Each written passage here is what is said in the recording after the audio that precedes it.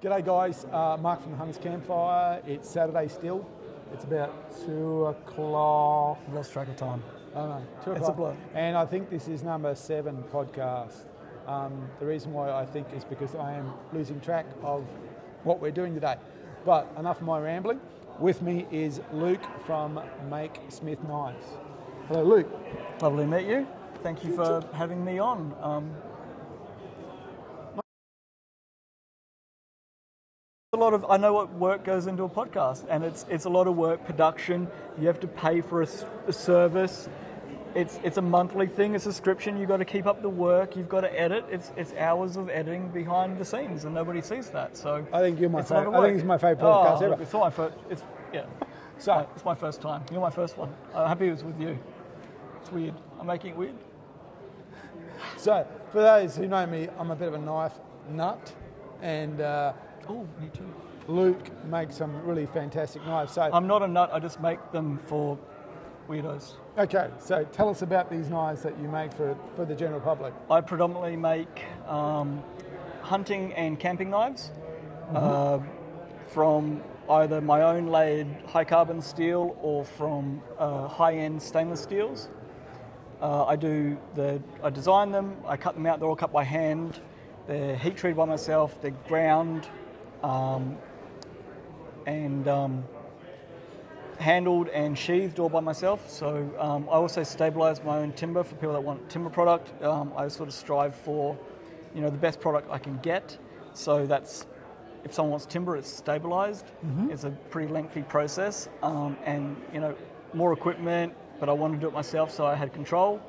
So I do processing, find my own timber, process it, and by the end of the process, it's more of a plastic product than a than a timber by weight. It's gained more than 100% of its weight in resin. So yeah, it stops movement, makes it more hygienic, and and finishes easier too. It's a better product at the end. There you go. I did not realise that was what went into the stabilising process. Yeah. So when I was looking at your knives and a moth to the flame, I happened to find your stand.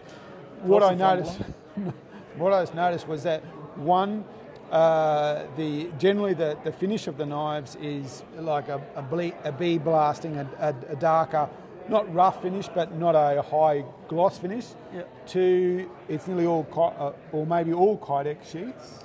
Unfortunately, and yes. 3, all the scales that I saw certainly were of a very interesting, synthetic material. So why is that? Why are you making knives like that? I think as you go on as a knife maker, we're very spoilt for talented knife makers in Australia. Yeah. We've got like a plethora, especially down south. There's just like an abundance of them in, the mid-north coast in New South Wales of knife makers. Everyone sort of finds where they fit in for knife making. I've got a background where I go on like trips around Australia on a motorbike and stuff like that, travelling lightweight, travelling just what you need. I spent a month, just me and another guy on a motorbike. That sounds weird when I say it like that. Anyway, he's on his own motorbike and we're separate swags. But anyway,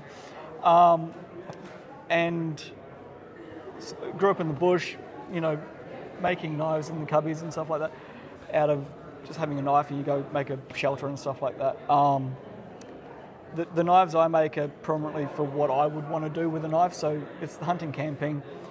The look of it, you get your own style over time, and the style I've gone to is like a keep it simple, stupid, fit for purpose, good steel. I'm trying to make them at a lower price point. So the idea is for finishing that I do a belt finish, and then I do an etch, which removes more of the belt finish, and then I do a stone wash. So you can use your knife, and after you finish using it, it looks the same. It doesn't have big streaks up it across a polished finish. It's not a full etch finish where you're going to remove the etch. So it's the whole purpose of making a knife is so that someone uses it. So if they don't, it makes me happy that they use it. That's the main thing. Certainly. So I make a knife that's you can afford and you're going to use. It's not a feather patterned Damascus Bowie, fighter Bowie. So you're going to buy the knife at a reasonable price for a custom knife, and you're going to use it. That's what I'm aiming for. And materials to suit. So hard wearing, paper micarta, canvas micarta. There's Terra Tough, which is a product out of America, which nobody uses in Australia. Okay. I think it's a polyester resin and polyester fabric, and it's like less toxic than a lot of the other products in the market for the maker. And it's like they recommend you can use it without, you can shape it without using a PPE. Apparently, it's that less toxic. Very grippy when wet. Like the dull colours and neutral and nice flowing lines. And I must admit, I did notice the style is. I mean, I wouldn't call it tactical because that's such a tasteful tactical. It's such a throwaway It's a real word. blend of old and new. They are most definitely look like they're designed and manufactured to be used. There's very little wastage. They're very lean. There's no fat on those knives, and there's a couple of really interesting shapes too. So I think that's. I'm pretty sure I'm going to buy one.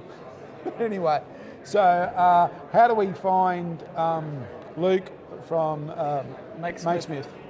At the moment, it's just socials, so it's Makesmith on Facebook and Make-Smith on Instagram. Okay, fantastic. At the moment, just socials, and I put up how I make it, making the tools to make it. So I build my own hydraulic presses, I build my own rolling mills.